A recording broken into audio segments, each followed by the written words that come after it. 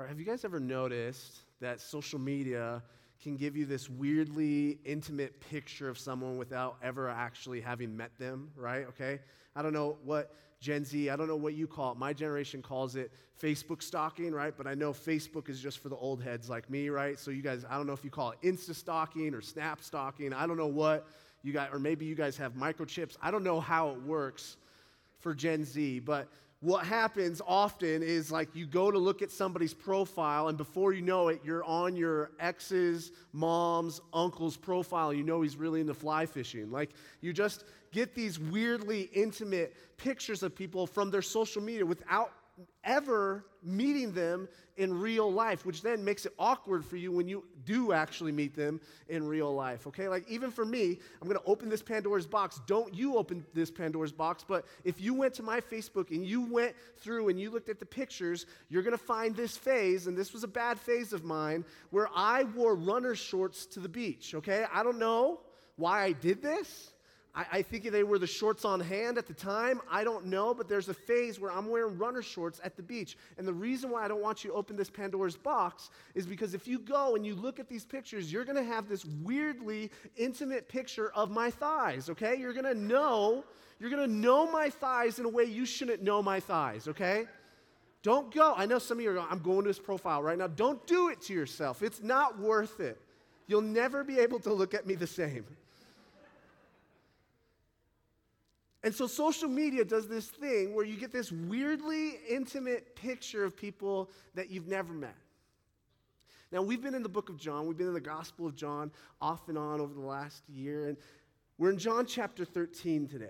And we started John chapter 13 last week. And what we saw in John chapter 13 is we begin to get this intimate picture of Jesus with his disciples.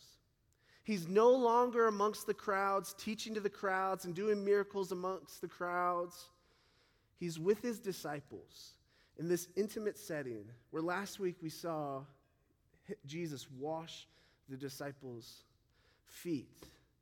And what we're going to see over these coming chapters, these hours before Jesus goes to the cross, is Jesus is pouring his heart out to his disciples.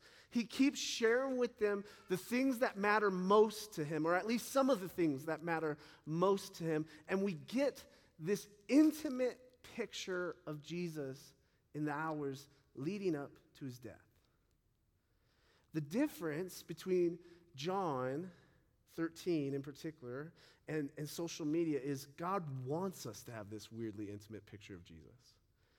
Like, God allowed John to write this down and see all that he saw so that we could get this intimate picture of Jesus, so that we could get to know Jesus more. And so here's my hope for today, where we're going to go today. We're going to be in a part of John 13, and we're just going to go through it together, look at different things. Really, as we go through it together, my hope is to just see the scene and really to see Jesus, to look at Jesus, to see who he is. So we'll do that for a few minutes. And then after that, I want to really hone in on this beloved disciple. In the text, the disciple whom Jesus loved, because I think that this beloved disciple shows us a lot. And so there's going to be three different things we look at that this beloved disciple shows us. And so that's what we're going to do today. Let's hop into the text. We're going to be in John chapter 13, and we're going to start in verse 18. It should be on the screen. Just so you guys know, last week, I cut Jesus off mid-sentence, okay? He was talking to the disciples. I cut him off mid-sentence because it just made more sense. I'm sorry, Jesus, for interrupting you. But we're going to start in verse 18, so if it sounds like, hey, this sounds like you cut him off, I did. I'm sorry, okay? And if you didn't get a chance to go back and listen to last week's sermon about Jesus' foot washing, I'd encourage it. Sounds a little vain and conceited since I preached it. I don't mean it that way, okay? You can listen to a different redemption if you want and hear what they have to say, but I just think Jesus' foot washing scene is fundamental to who we are called to be as the church, okay? It's not just a beautiful, nice scene. It's something that's core to our identity as his people, okay? And so that's why I would encourage to go back and look at that. So Jesus washes the disciples' feet last week, and as he's washing their feet, or after he finishes, he goes, listen, you're called to do this. You're called to serve one another, to lower yourself in the way that I've lowered myself for you in this moment. So go and do likewise in the world. And he said, blessed are you if you do this. And then that's where we pick up in verse 18. So it says this, I'm not speaking of all of you. I know whom I've chosen. But the scripture will be fulfilled. He who ate my bread has lifted his heel against me.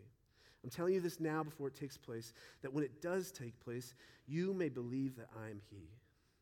Truly, truly, I say to you, whoever receives the one I send receives me, and whoever receives me receives the one who sent me.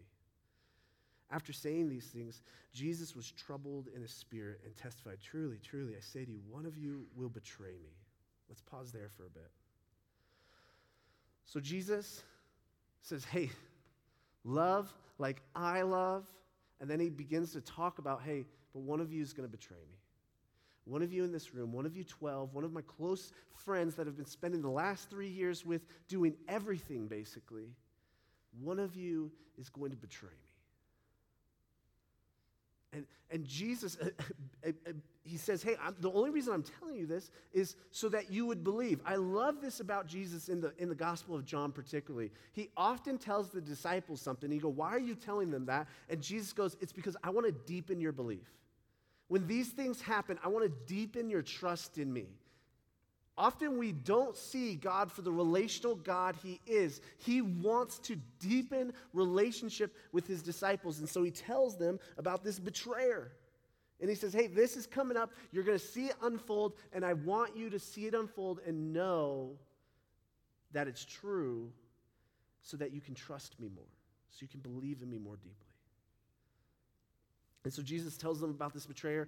He gives a little nod to the Trinity in verse 20. And then it says that Jesus was deeply troubled. I love these little details about Jesus we get in this intimate scene.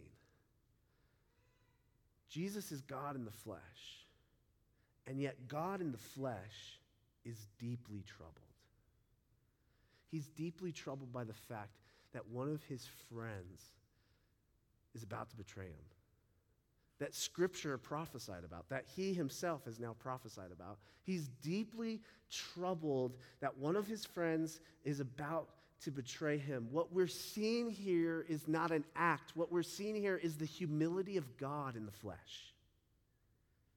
God so lowered himself to meet us, to greet us, so that we could be in relationship with him, that this scene where a friend is about to betray him, and just like it would hurt any one of us and trouble any one of us, it troubles Jesus.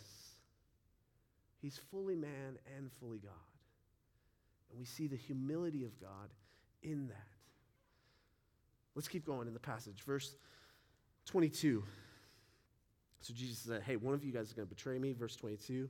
The disciples looked at one another, uncertain of whom he spoke. One of his disciples, whom Jesus loved, was reclining at table at Jesus' side. So Simon Peter motioned to him to ask Jesus of whom he was speaking. So that disciple, leaning back against Jesus, said to him, Lord, who is it? Jesus answered him, it is he whom I will give this morsel of bread when I have dipped it. So when he had dipped the morsel, he gave it to Judas, the son of Simon Iscariot. Let's pause there again.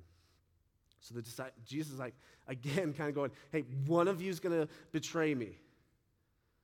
And the disciples just kind of look at each other like, who's it going to be? Who is it? They start having dinner. We hear about this disciple whom Jesus loved at Jesus' side, which we'll talk more about in a bit. It's John. And Peter kind of whispers over to John, right? I think that Peter hears this thing about betrayal, and Peter knows himself well enough to go, maybe it's me. Like, maybe I'm the betrayer. And I'll always think that Peter was going, hey, I think it could be me. And so he goes to John, who's next to Jesus. He's like, hey, ask him who it is. I'm wondering. Like, it would be cool to know. And so John just turns to Jesus and just goes, hey, who is it? Who's going to betray you? And Jesus says, hey, it's who I'm going to hand this morsel of bread to. And so Jesus dips the bread, hands it to Judas, And John and probably Peter know that Judas is the betrayer. Judas, one of the 12, who's been with them for 3 years, who was the team treasurer, who held the money bag, who paid for things. This guy is about to betray them, and Jesus reveals that at least to John and probably to Peter as well. There's something interesting about this scene when it says that John, there's a few things interesting actually, but one of the things is John is laying at Jesus' side. Did you see that there? It says that John is laying at Jesus' side. If you look in your footnotes, even if you have an ESV Bible, in the Greek, it actually says, in the bosom of Jesus. So John is so close to Jesus that he's laying on Jesus' chest. Okay? This is not the point to my sermon, but for those of you obsessed with biblical masculinity, here's a picture of it for you. 2 guys cuddling. Okay? Oh, that makes us uncomfortable. No, that's Jesus and one of his disciples cuddling, okay? That's a different sermon for a different day. But, so you see this closeness between John, and he refers to himself as this disciple whom Jesus loved, and you really kind of see that playing out in this scene. And then you see Judas, where there's this kind of contrast between them. Judas is this betrayer, and yet Jesus does this thing where he hands Judas this morsel of bread first, which to us we just go, okay, this was Jesus' little way to show John at least that he's the betrayer. But at a dinner like this that they were at, this was actually a sign of honor. Jesus was giving Judas the first piece of bread, the first morsel of bread. And this was what dinner hosts did to honor their guests. And different theologians who have looked at who's sitting where in the room, we know John's sitting there in the room, and they've looked at these different scenes and tried to figure out where people are sitting.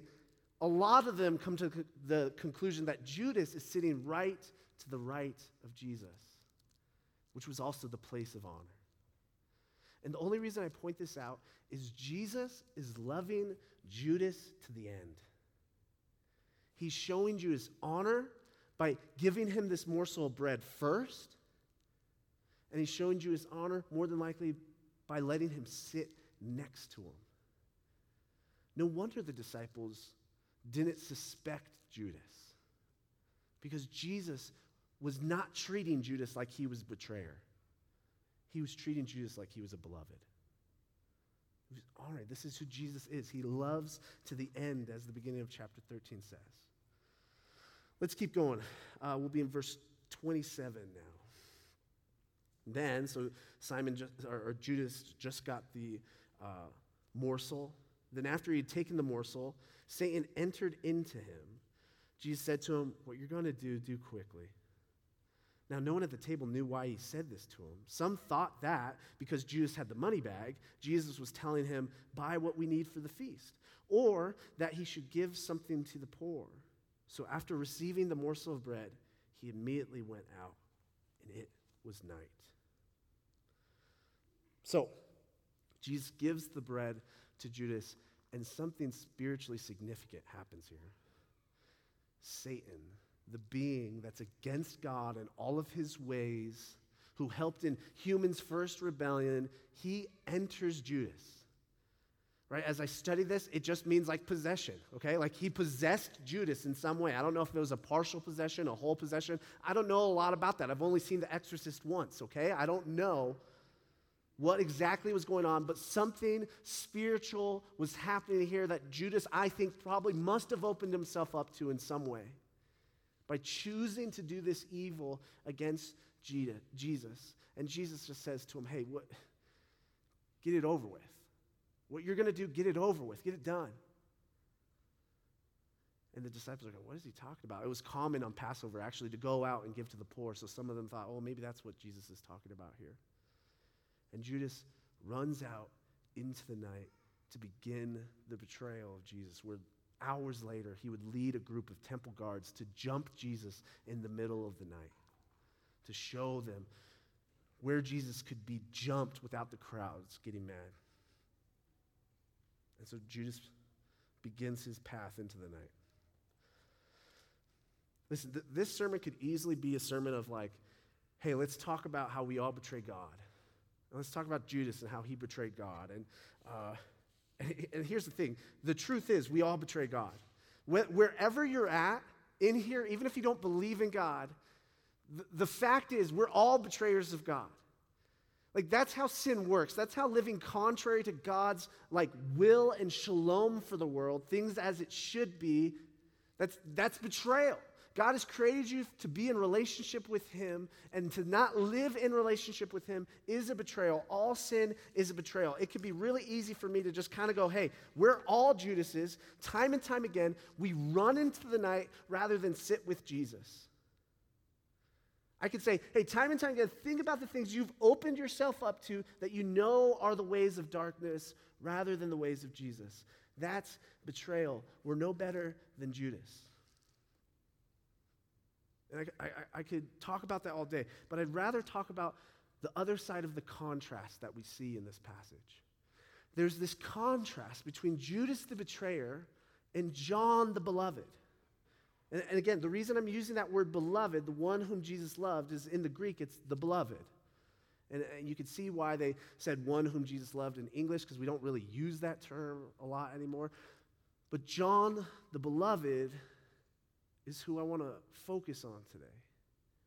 I think John the beloved shows us a lot about our relationship with God, about why did he even use that title. And so I want to spend the rest of the sermon just kind of looking at three different things that this beloved disciple shows us. Okay? So here's the first thing that the beloved disciple shows us. He shows us what we can have with Jesus. Okay, I'm going to repeat that. The beloved disciple shows us what we can have with Jesus. John and Jesus' relationship here is a picture of what we have because of the gospel. John is laying on Jesus. John can whisper to Jesus and ask him questions. John is physically close to Jesus. He's intimately close to Jesus. This is what we can have because of the gospel. The gospel is this, the good news that even though this world got messed up because of what we did and how we brought sin into the world, even though that happened, God, the Creator King, has come in the flesh to restore everything, to fix it all, to bring justice, to make our relationship right with God. And through Jesus' life, death, and resurrection, we can be right with God. But the beloved disciple shows us the gospel is not just about being right with God. The gospel is about being with God. Right? The gospel is not just like, look, here's your ledger. You're going to go to hell if you've sinned in all these ways. That's part probably of the gospel, but the gospel says the real prize of all of this is you get to be with God. You get a relationship with God. That's the prize of the gospel. And John, the beloved disciple, shows us that's what we get. John and Jesus are embodying the gospel physically for us to see. Maybe this freaks you out a little bit. Come on, Anthony, you're talking about cuddling with Jesus. I don't know. This is weird. Listen, Jesus wants to take you into the furthest depths of God's love. If that freaks you out, fine. It doesn't necessarily have to look like cuddling. But Jesus wants to take you into the furthest depths of God's love. He wants you to be in the depths of God's love. He wants you to experience himself in a way you can't without him doing something. That's what the beloved disciple shows us. You know that phrase we looked at where it says that John was in the bosom of Jesus. There's one other time in the Gospel of John where this phrase is being used. It's John chapter 1, verse 18. And it's talking about how the Son of God is in the bosom of the Father of God. So what John the Beloved is showing us as he enters the scene for the first time in this gospel is what we can have with God is what the Son has with the Father. Isn't that incredible? That's the beauty of the gospel. There's a lot of beautiful things about the gospel, but one of the most beautiful things about the gospel, at least in my opinion, is that we get to be reconnected to God. That we get to be so close to him, that we lay in his bosom, that we get to be so close to him that our relationship with God can be like the Son of God's relationship with the Father. Isn't that wild? That's what John, the beloved disciple, has with Jesus. So if this stuff freaks you out, get over yourself.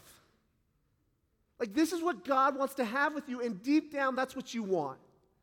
Deep down, that's what each of us want. Each of us are clawing and looking for this sort of intimacy and love that we can only truly and wholly find in relationship with Jesus. That's what you really want. You want pleasure, you want family, you want friendship, you want companionship, you want all those things. Those are all good gifts of God that will be in the resurrection. But you can only truly find the deepest version of those things in a relationship with God. That's what the beloved disciple shows us. The prize of the gospel is God, not heaven. The prize of the gospel is God himself. Each of us in here were created to be in relationship with God. And the good news is Jesus makes it possible for that to happen. That we could be in the bosom of Christ. And I keep using that awkward phrase because I think it really shows how intimate our relationship with Jesus can be because of the gospel. That's what we get. That's what John shows us that the gospel gives us. That's what we can have with Jesus. That's where we can find all that we long for, is at Jesus' side, in his bosom. All right? There's a second thing that the beloved shows us. It shows us this, is his identity is found in Jesus' love. The beloved disciple shows us, the one whom Jesus loves, that disciple shows us that his identity is found in Jesus' love. Right? It might be kind of conceited to refer to yourself as the one whom Jesus loved, right? Like the other 11 disciples, or 10 really, disciples reading this later go, hey, John, interesting title you gave yourself, right? It sounds conceited, but as I did more study on this and I looked at different theologians and what they're looking at, it was quite the contrary. John wasn't trying to be conceited. He just knows that he's going to be part of a lot of the events unfolding after this, and he knows he's going to refer to his name, and rather than refer to his name, the way he wants to introduce himself onto the scene is by calling himself the one whom Jesus loved.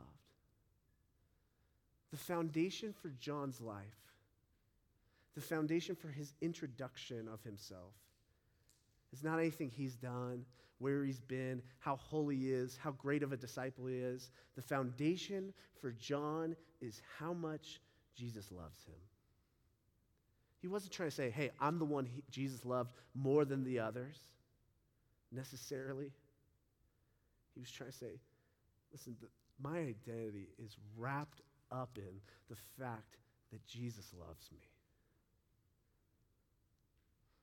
So the beloved disciple shows us also where our identity should be founded in or founded on. Imagine if the foundation for our identities as a people, as the church, was founded in the fact that Jesus loved us. Like, imagine if that was our identity. If someone said, hey, tell me a little bit about who you are. I'm like, well, Jesus loves me. Like, that sounds crazy at first, but what if that is what kind of fueled us? What if that is how we thought of ourselves? What if that is how we identified ourselves? What if that was the foundation for our identity? How would it change us? Imagine how life-altering it could be if that was our identity. That we were a people loved by Jesus. Like, ask yourself this, like, how do you identify yourself? How do you find your identity? Honestly, most of us are confused about who we are, or We define ourselves by like different things we've inherited, whether it's, like from our parents or family or friends or whatever. Or we define ourselves by preferences we have or things we're chasing or even the culture that grew up around us. And listen, those things are part of your part of your identity. And I think even some of those things God wants to be part of your identity. But those things shouldn't be foundational to your identity. For us who have been loved by Jesus, the foundation of our identity is that. We've been loved by Jesus. What if our lives were fueled by and centered on the unending, unfathomable, no height or depth to unbreakable love of God? What if that's what centered our lives? What if that's what fueled us? It would utterly change how we exist in the world. It would be harder to feel empty and lonely. We still might feel empty and lonely, but it would be harder to. Or we, at the very least, have a hope that one day we won't anymore because of Jesus and the resurrection. It would be harder to damage ourselves with the pains and pleasures of this world if we found our identity in Jesus' love for us. If we found our identity in Jesus' love for us, the people around us would get to experience the love of God through us. That's insane. Like if our identity is found in that the fact that Jesus loves us, people in our life would experience the love of God through us. That's crazy, but that's what would begin to happen. If that's where we found our identity, I think we would feel truly free for maybe the first time in our lives and loved. The beloved shows us that our identity can be and should be found in the fact that Jesus loves us. He loved us first. God is love.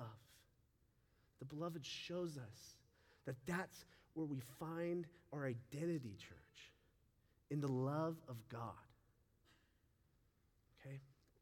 Okay, what's this?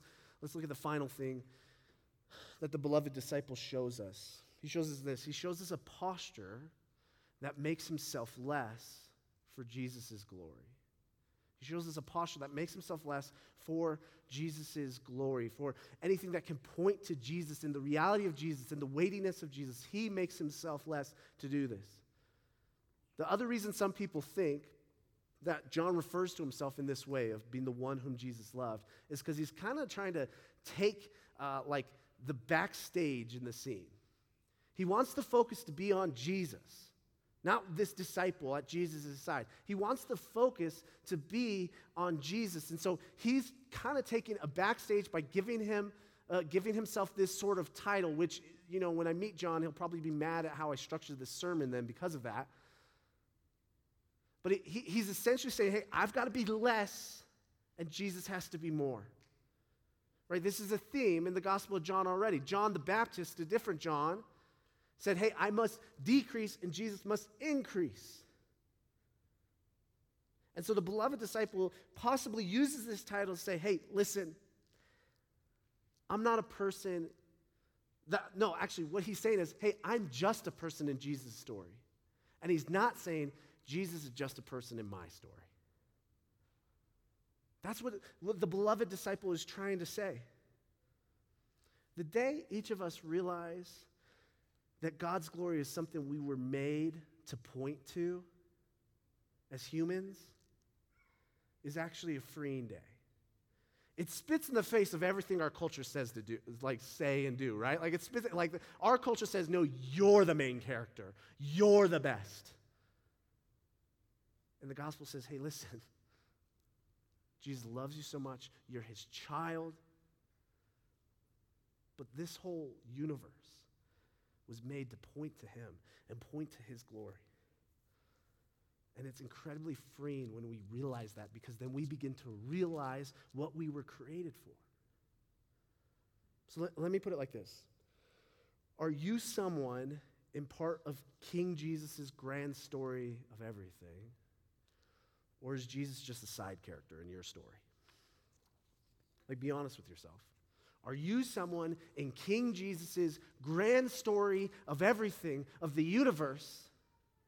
Or is Jesus, just a side character in your story? Great side character, the best side character, but he's side character.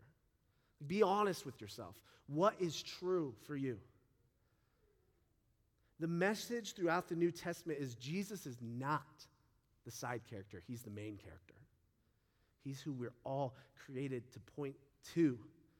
And the reason we have a lot of problems in our life is because, in fact, we resist pointing to him and giving him glory.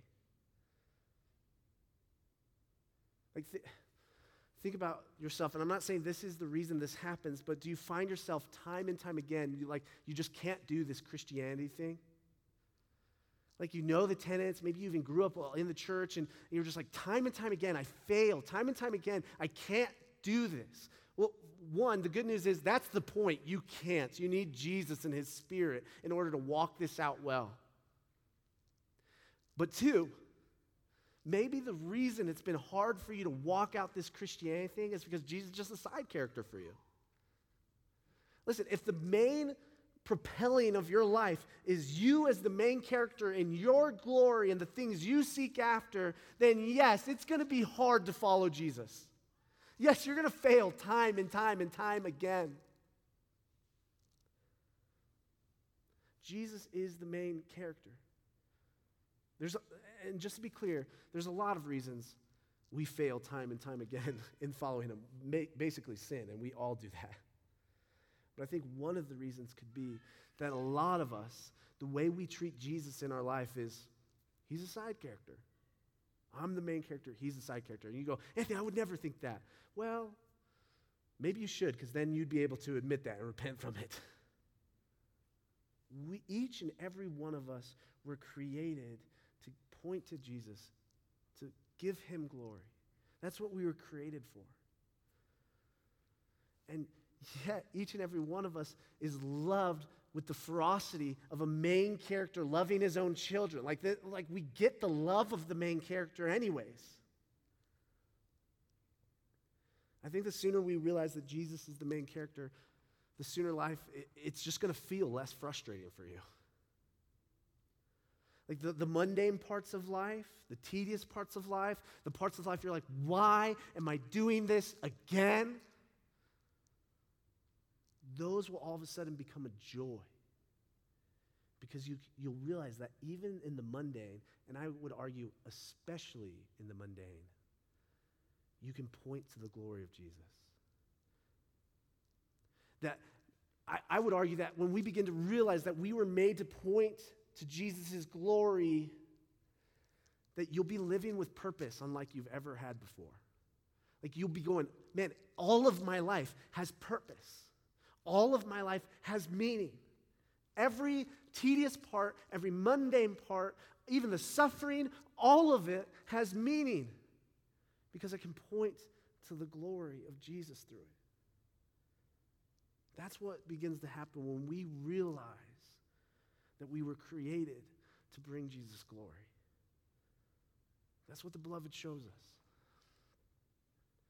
The beloved shows us a lot. He shows us what we can have with Jesus, an intimate, deep, connected relationship. The beloved shows us where our identity can and should be found in his love.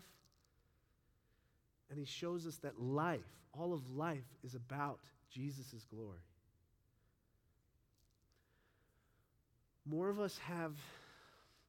of us have more in common with Judas than we care to admit. Jesus has shown us love and honor and pursuit, but we'd rather run into the night and do our own thing. The beloved shows us a better way. The beloved shows us life with Jesus is better than all that. I promise you, Jesus is better than whatever it is you want to pursue. I promise you.